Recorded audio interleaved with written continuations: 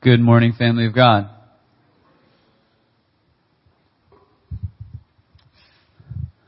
Well, hey, first I want to say thank you to the Lord.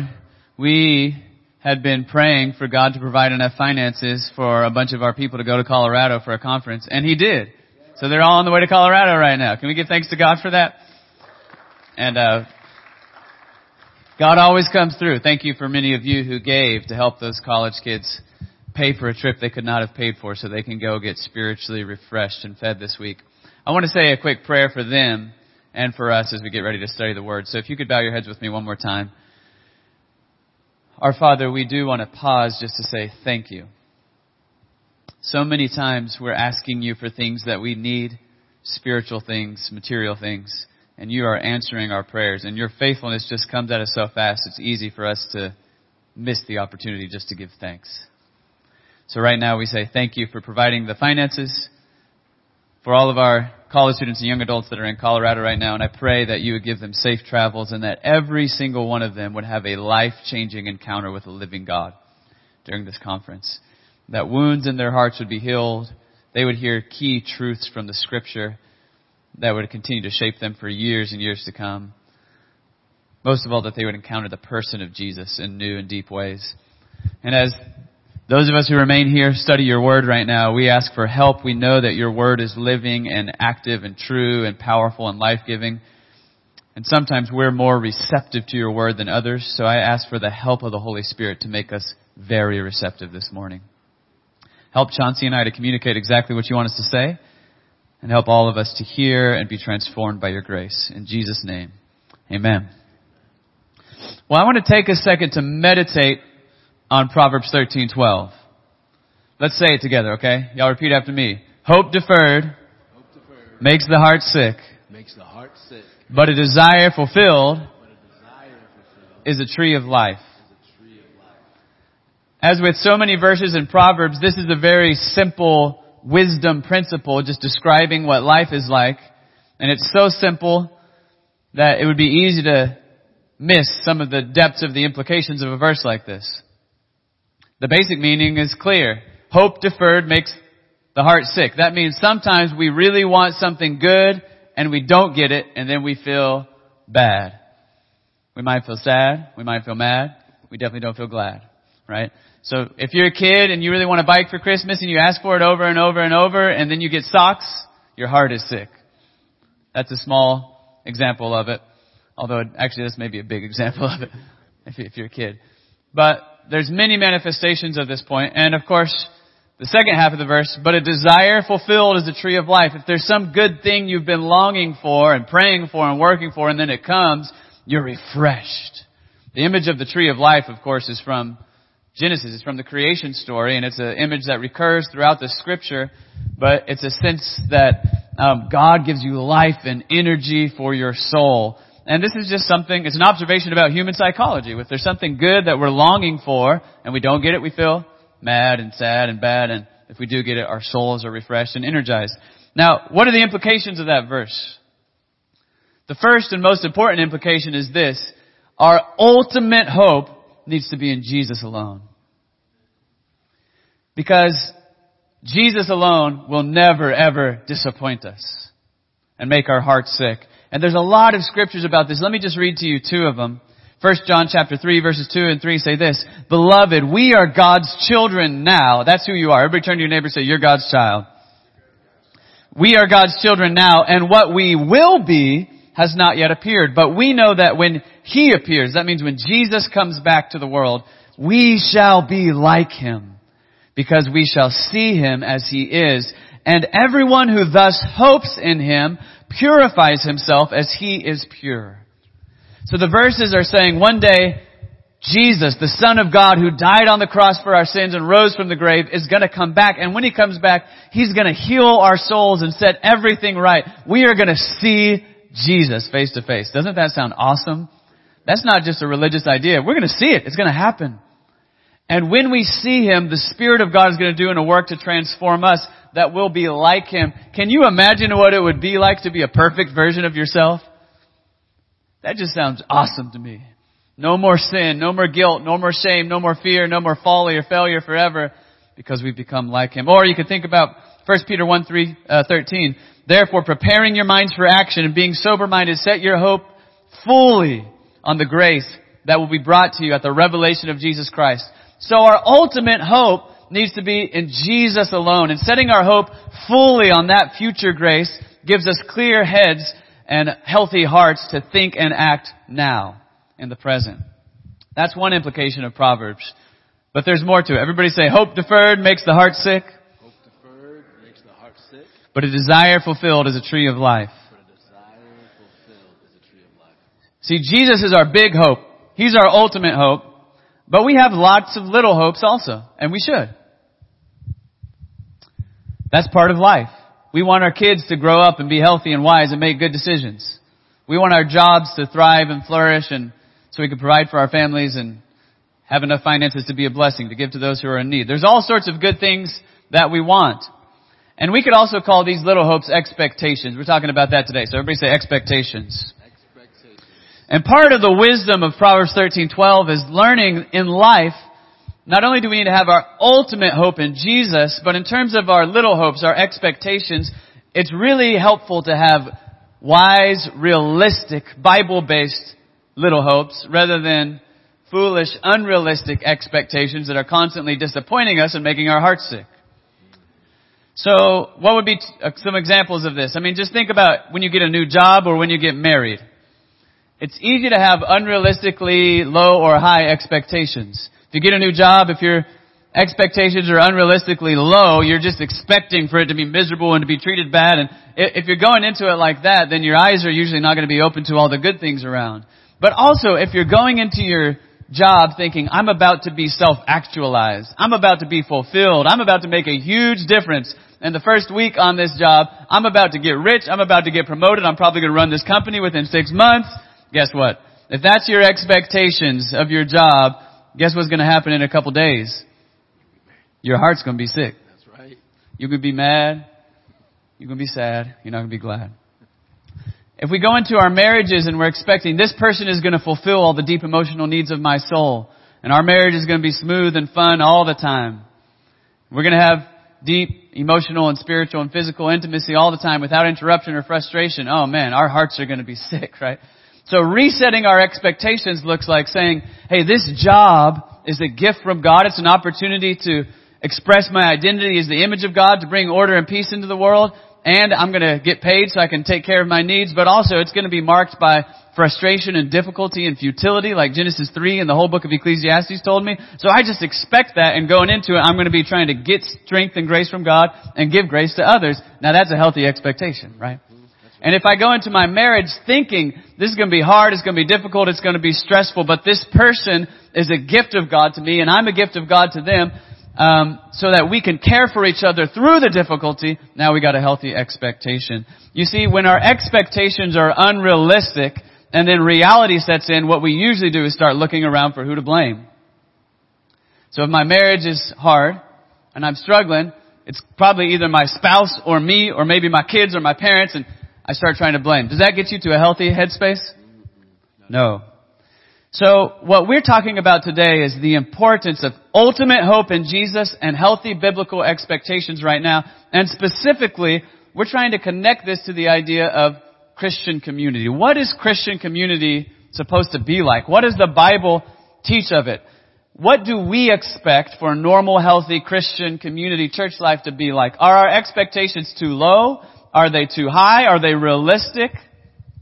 Today we want to talk about resetting healthy biblical expectations for Christian community so that we can have healthy biblical Christ-centered responses both to the good stuff and the hard stuff that we face in community life. Now this is really important for us to get, it would be important for us to get regardless, but especially knowing that this past week both churches voted to merge, us and Rancho Village. So if we're walking into this new space, in this new gathering of believers, it is really important that we walk into that with healthy expectations, biblical expectations of what community is going to look like. So this passage in Colossians chapter 3 helps us to see the beauty of Christian community while also helping us reset false expectations. Let's read these verses again. Look with me at verses 12 through 14. It says, put on then, as God's chosen ones, holy and beloved, compassionate hearts, kindness, humility, meekness, and patience, bearing with one another. And if anyone has a complaint against another, forgiving each other. As the Lord has forgiven you, so you also must forgive. And above all these, put on love, which binds everything together in perfect harmony. Now, I want to notice some of the beautiful aspects of Christian community that we see in this passage. In this verses, one of the things we see, verse 14, is love. Man, don't you just love love? Love is beautiful. It's someone laying down his or her life with their rights and privileges and resources for the good of someone else. And that's a beautiful thing. And Christian community is about love. Everybody say love. Love. Another word we see in there is harmony. Could we use some more harmony in our world? Yes, sir. Absolutely. People getting along, people playing their role in a way that complements and beautifies the work of someone else. When you're around someone that is harmonious, people just enjoy being together, right? I mean, it's no fun being around someone who's always disagreeable, someone who's sowing discord. We want harmony. Amen. Compassion is another word we see in this text. People caring for one another and seeing the needs of others as important. That's really beautiful. Kindness. People demonstrating generosity toward other people and just being considerate of other people. These things are beautiful. And they're what we long for in relationships. If I were to ask you if you want loving, harmonious community where people treat each other with compassion and kindness, will you say yes or no to that? I would say a resounding yes. That's exactly what I want. I want to be in a community like that. Wouldn't you want to hang around with people like that? Yes, sir. I mean, I would too. And that's what God says Christian community looks like. But there's more in this passage to consider.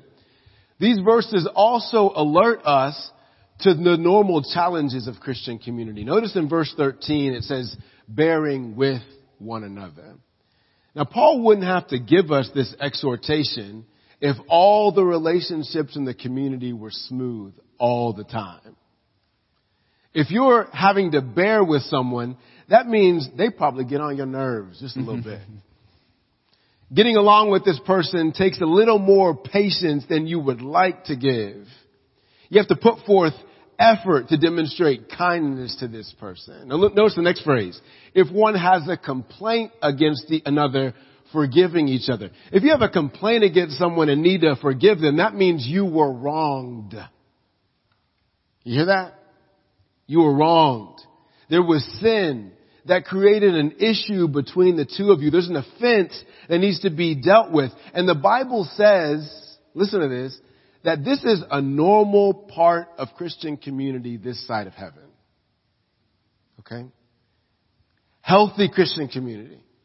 The Bible isn't naive to the reality of sin. This is why verse 5 tells us to put sin to death. In Christ, we have put off our old self and we have put on Christ. But we won't be totally free of that old self stuff until Christ appears and we appear with him in glory. Every one of us is still in the sanctification process. God is making us more like Jesus, but we're not there yet. And John Mark's going to talk a little more about that in just a little bit. Until we see Jesus face to face, we should expect sin to pop up. Mm-hmm. We'll have complaints against each other that will need to be forgiven. We can expect slander and gossip. Yes, that destroys community. And yes, we need to be ready to confront it, to confess it, to repent of it, to forgive it. Not when it shows up, but not if it shows up, but when it shows up. A normal part of healthy Christian community is not only loving each other and being generous to people, but it's reconciling jacked up relationships. Mm-hmm. It's talking through offenses until you arrive at true peace. It's bearing with someone you think is really annoying and showing them compassion. Not just outward compassion that will wear off, but compassion from the heart that recognizes, cherishes, and honors the beauty of God that God's made them to be. It's not just not writing people off. It's actually seeing people as family. You know, what Chauncey is saying is really important. And when it comes to setting our expectations, I mean, one of the implications of what Chauncey said is that sometimes healthy, normal, good Christian community will feel great. And sometimes it'll feel exhausting and difficult. But all of the time, God's grace is at work. That's right. In both of those. And facing that reality causes us to ask the question, what is the basis of our community? A community is people who have something in common that gives them unity. Community, right? So what is the thing that we have in common? What is the basis for our community? And our text makes it so clear. The only answer that can sustain us and that can make community healthy is if the sole basis is one person, Jesus Christ. That's right. Look at verse 11. Look at what it says. Here, in this church community, it says, here there is not Greek and Jew, circumcised and uncircumcised, barbarian, Scythian, slave, free, but Christ is all and in all. Now understand what Paul is saying in verse 11. This church community included people who were Greeks and Jews, circumcised, uncircumcised, barbarian, Scythian, slave, free. It had all those categories of people. But he said what is our common unity is none of that stuff. It's not about our affinity. It's not about our culture. It's not about our ethnicity or our political affiliation or our personalities or our interests or our hobbies. The one thing that unites us is Jesus is in all of us. That's right. Jesus died on the cross and rose again to save me. And Jesus died on the cross and rose again to save you, which means we are family now. And we all submit to King Jesus together. And Jesus loves me and Jesus loves you. And so now because Jesus loves me and Jesus loves you, we say, I'm going to love you. And we're going to work together on this. This group of people described in verse 11, in the normal flow of life and their culture, wouldn't have been forming friendships with each other. They wouldn't have necessarily been thinking of each other as family. They wouldn't have had the opportunity to get to like each other. But what Paul is saying is once you hear the gospel and you recognize Jesus saved me, Jesus saved you, now we're family and we've got to learn how to love each other, the practice of loving each other reframes our hearts and our minds and our eyes so that we begin to see the beauty that was always there in the other person. Mm-hmm. We learn to appreciate and to enjoy one another as a result of choosing to love in the way that Jesus has called us to love. Now, there's so many implications about this, but one of them is the implication that Paul is emphasizing in the first 4 verses of our text. If we're going to have healthy community, we've got to keep our eyes focused in the right place. Set your mind on things above where Christ is seated at the right hand of God. We've got to be heavenly minded. Because if we're earthly minded, if we're going into community thinking, how is this going to help me feel good? How is this going to meet my needs? If we're earthly minded, then when we turn into earthly problems, we're going to have earthly reactions to those earthly problems, which is to say, we're going to get into a big old fight and it's going to be ugly, right? But if we're heavenly minded, then when we run into earthly problems, we have heavenly reactions to earthly problems. So it's not that the earthly problems go away, but now the Holy Spirit of God teaches us to respond in a way that reflects the character of Jesus. Now probably the best analysis of the nature of Christian community ever written by a theologian was Dietrich Bonhoeffer's book, Life Together. And at the very beginning of that book, he points out there's a real danger that comes of idolizing any positive experience of spiritual community. Some of us had some positive experiences of spiritual community in our past. Maybe it was during the Gospel Project or a great church family when we were kids or a college ministry experience or whatever. And we've been trying to get back to that. Some of us have never had it. We've just been dreaming of it. And Bonhoeffer says that's a danger, and actually one of the best things we can do is shatter that illusion as quickly as possible. The only basis for spiritual community, he says, is the truth of Jesus Christ. And he warned that when we base our thoughts and desires about community upon some positive experience, real or imagined, remembered or expected in the future, when we do that, then we're likely to begin excluding or despising people who are messing up our fantasy experience. And as we start doing that, before long we find ourselves excluding people whom Jesus has included. And we find ourselves despising people whom Jesus deeply loves. And Bonhoeffer says as soon as we do that, we find that we have excluded Jesus from Christian community. So what he's calling us back to is just forsake our idols, forsake our illusion of some experience that we want, and say the basis for Christian community is nothing other than the truth of the man Jesus Christ. And every day, he says, we shouldn't be taking the temperature of how healthy our community is to see how well it lives up to our expectations of what community ought to be like. Instead, he says, every day give thanks to God, not for the fantasy community we've imagined, but for the real concrete community He's given us today. And then every day we think, how do I love this real concrete community that I have in front of me today? So he says, quit criticizing. Everybody, let's say this together. Quit criticizing. Give thanks. And practice loving. This also means we need to be really thoughtful about how we talk about community. Remember, the church, we are the church, and the church is the bride of Jesus Christ. So as we talk about realistic expectations, I said a second ago, to have a healthy marriage, you shouldn't have fantasy expectations of everything is going to be perfect. But I want to be really clear. I have a good marriage. I have a great marriage, and my wife is awesome. And if I'm going to have realistic expectations about, hey, there's two sinners in my marriage, I'm one of them, my wife is the other one, and there's problems, that's really important and healthy. But if I'm going around talking about, oh man, my marriage stinks and my wife is blah, blah, blah, and saying all this bad stuff about her, that's not going to lead to a healthy marriage, is it? And as a matter of fact, if you want to be friends with me, you need to talk nice about my wife too, right? So the church is the bride of who? Christ. The church is Jesus' wife. Would you like to be friends with Jesus? Then talk nice about His bride. You hear what I'm saying? So setting healthy expectations means we got to recognize there's going to be good and bad, there's going to be beautiful, there's going to be ugly, but we will honor the bride of Jesus. I think we need to sit there for a second. We just need to ask Jesus, Lord, where have I been critical?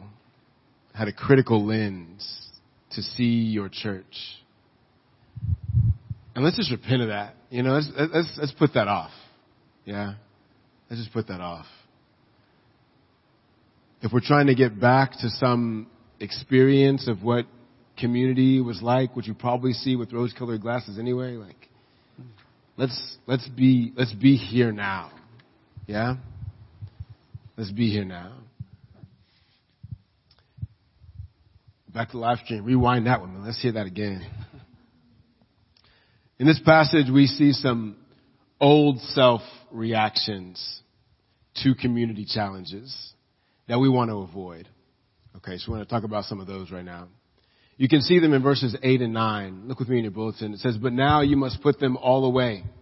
Anger, wrath, malice, slander, and obscene talk from your mouth. Do not lie to one another, seeing that you have put off the old self with its practices. We can see this as when a challenge comes up in community, this is one way you can respond, different ways you can respond. And we don't have time to talk about all of them, but I want to talk about some of the ones that might be temptations specifically where we are right now considering this merger with Rancho. Let's start with anger. There are lots of shades of anger, from low-key frustration and annoyance to a hostile aggression and outrage. You probably gonna get annoyed with some people during this process. Be real. I find that anger will often produce in me a physical response. I'll notice my jaw is clenched a little bit tighter. My heart is beating a little bit faster than usual. And a little something in this part of me tries to do something I can't quite articulate. I find that I'm short with people. I have trouble sympathizing with people. They bring me issues. I don't really care. Kind of get a little cold. Anger is an appropriate emotional response to injustice. But often for me, I feel anger when I feel like I'm being controlled. You feel that? I feel anger when I feel like my contribution isn't valued. I feel anger when I'm not getting my way. Now, as we embark on this merger, there's probably going to be a lot of times when you feel like you're being controlled.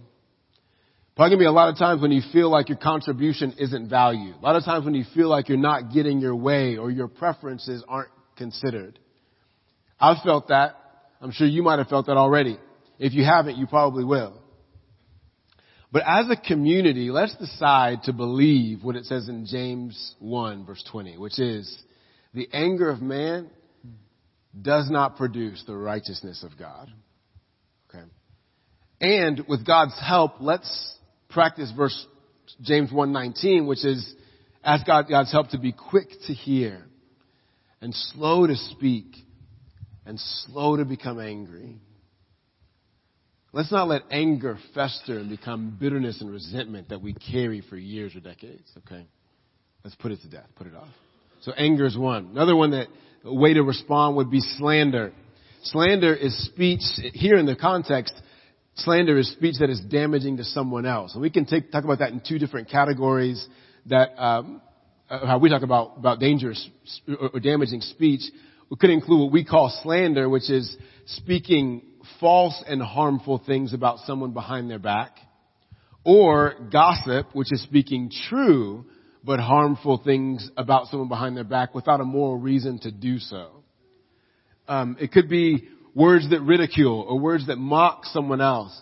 And this is a temptation, especially when relationships are being built and we get to know people. What we want to do is to be a church that is committed to use our speech to build people up, to edify the body.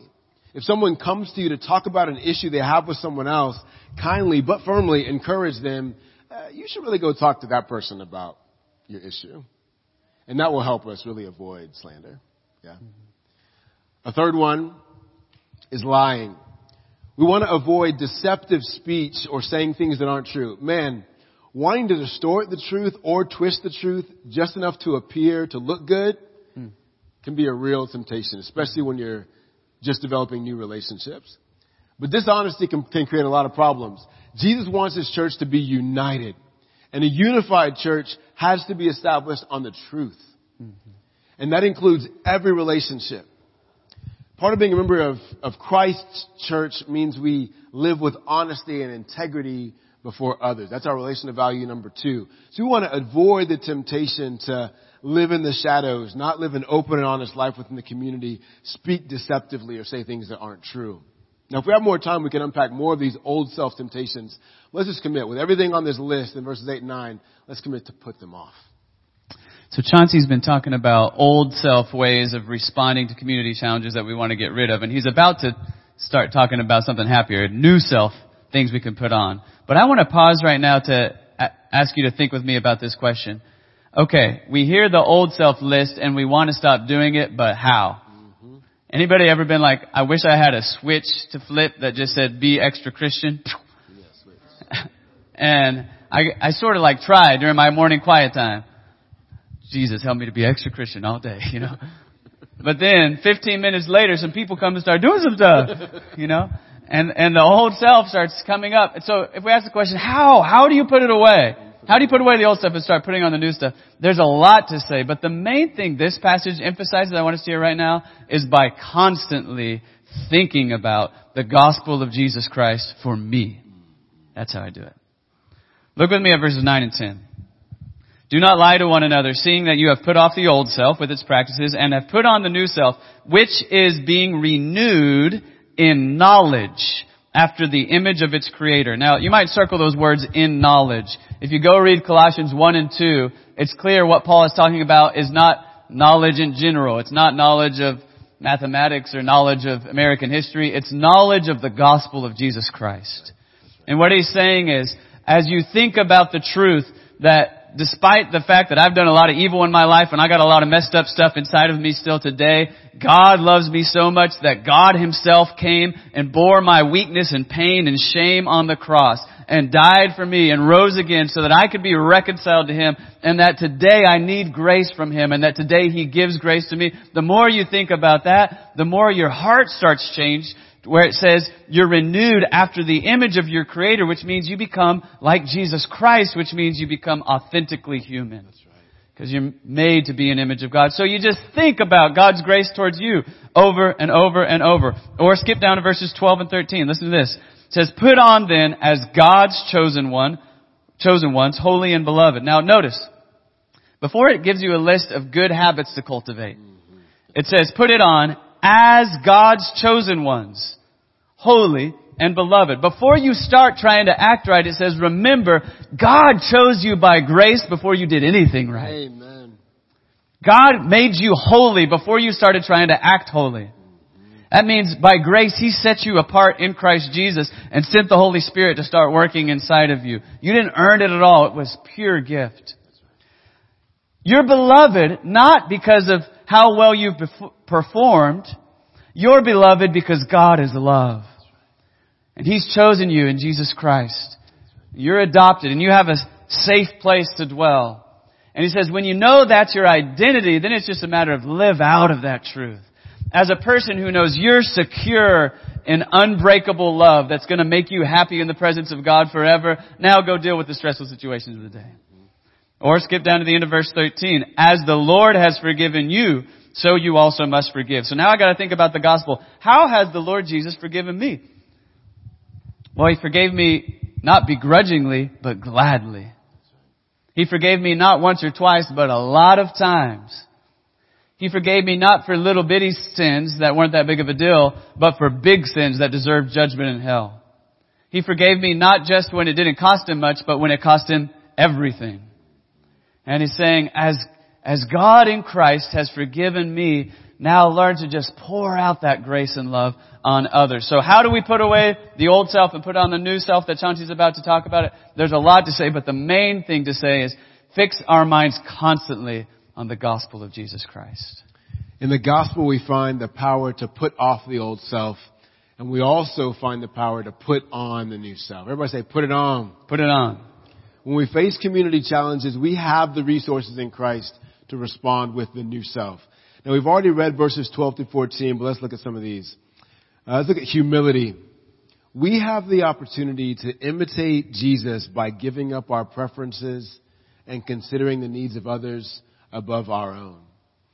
We can guarantee there will be plenty of opportunities to lay down our preferences in order to love people. Whether it's schedule preferences or music preferences or whatever, we have the opportunity to follow Jesus in laying them down, trusting that we have all that we need in Him already. I was so encouraged by our collective response to the Lord's Supper discussion that we had at the members meeting. For years, we've taken the Lord's Supper every week, and it's been really formative for many of us, including me. When we heard that it's been a stumbling block, had the possibility of being a stumbling block to some of our Hispanic brothers and sisters, we laid down our preferences. And now it took work. We had to talk through it. We had to work to be of the same mind. But I really think it's worth it. Don't you? I think it really is worth it. The gospel is worth our humility. In fact, it demands our humility. Meekness. Let's talk about this one. Meekness. Jesus says the meek shall inherit the earth. Domination and harshness are not the mode of operation in Christian community. We don't strong-arm people to have our perspective. God's people carry a gentleness about them that is approachable and warm, even as they're strong and committed to the truth. I think about Proverbs 15, verse 1. A soft answer turns away wrath, but a harsh word stirs up anger. We want to be a people of peacemakers who diffuse wrath with our lives. And we bring peace. Patience and forgiveness. Has God been patient with you, fam? Yes. Very patient, more than we deserve. Has He forgiven you a multitude of sins? Yes. And by His Spirit, we put to death anger and wrath and malice, and we put on patience and forgiveness. People are going to have different perspectives than you do. People are going to see things through a different cultural lens than you do. People are going to annoy you. People are going to disappoint you. People are going to sin against you. And when they do, God, by His Spirit, can give you courage to demonstrate patience and endurance and to be long-suffering in those relationships. He'll help you know how much you've been forgiven and help you forgive those people. And when you do, when you press into community by the power of the Holy Spirit, God has a way of bringing life and joy and even longevity to relationships that you thought had no chance. Some of you are sitting next to people who are close friends, but who you haven't always seen as a close friend. You feel me? You might say amen to that? We ain't trying to acknowledge this publicly, brother. You can say it in your heart. Some of you are married to people you had to work hard to have relationship with. And it is totally worth it. And this is what putting on the new self can accomplish. As Chanti was talking, I just felt like the Holy Spirit brought something to mind which is off script. The thing I was talking about a second ago about believing the gospel, that's not just for dealing with other people's stuff, but it's for dealing with your stuff. Because as he's talking about the old self and the new self, I'm sitting here feeling both encouraged and convicted. Maybe some of you feel a little convicted. I mean, maybe all of y'all have been hitting everything perfectly for the last few years, but not me. And as I'm hearing this, is like, Satan wants to condemn and the Holy Spirit wants to convict. Do you know the difference between those two things? Satanic condemnation says you have done this and that's who you are, so you might as well quit and give up because there's no hope. The Holy Spirit says, hey, you've done this, but that's not who you are. And I'm here now because I love you and I'm inviting you into something deeper and better. So our flaws and our mistakes and even the ways we've hurt other people do not define us because of the gospel of Jesus Christ. Amen?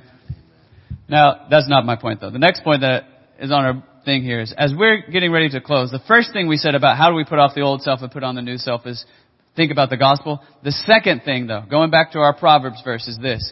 We need to reframe unhealthy, unrealistic, unbiblical expectations and replace them with true Bible-informed expectations so that we'll quit looking for people to blame and start looking for ways to bless and serve one another. Okay?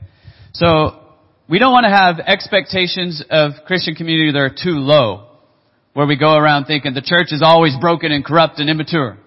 That's not true. The church is always good and beautiful and filled with grace. We also don't want to have expectations that are too high. The church should always be completely loving, harmonious, and refreshing. Chauncey's already said that's not accurate. Instead, we need biblical thoughts about both the beauty and the challenges of the church that Jesus has saved and is sanctifying by grace. So, I put some here in a list just to share with you. And I'm asking that as I share with you some of these thoughts, some reframing thoughts, that the Holy Spirit would help you this week to identify, are there other thoughts in my mind that I just need to recognize, this needs to be reframed biblically so that I can get a better heart disposition towards relating to my brothers and sisters. Here's one. I'm going to start with one about community group. I got you, community group leaders. Here's an unhelpful expectation. Every time I go to community group, it should feel extremely refreshing. Now, if that's your expectation, you might go 2 or 3 weeks in a row and have a tree of life. But then the next week you go and something happens and your heart is sick because it wasn't refreshing, right? Or you might go 3 weeks in a row and come home with a sick heart. I don't know. Maybe it depends on your community group or what's going on. But here's a better and more healthy one. And if you're thinking that way and your heart's sick, now you start looking for what's wrong. Am I the problem? Is it just that I'm unspiritual? Is it the other people the problem? Let's blame the community group leader. You know, that kind of thing starts happening in your head. Here's a reframed expectation.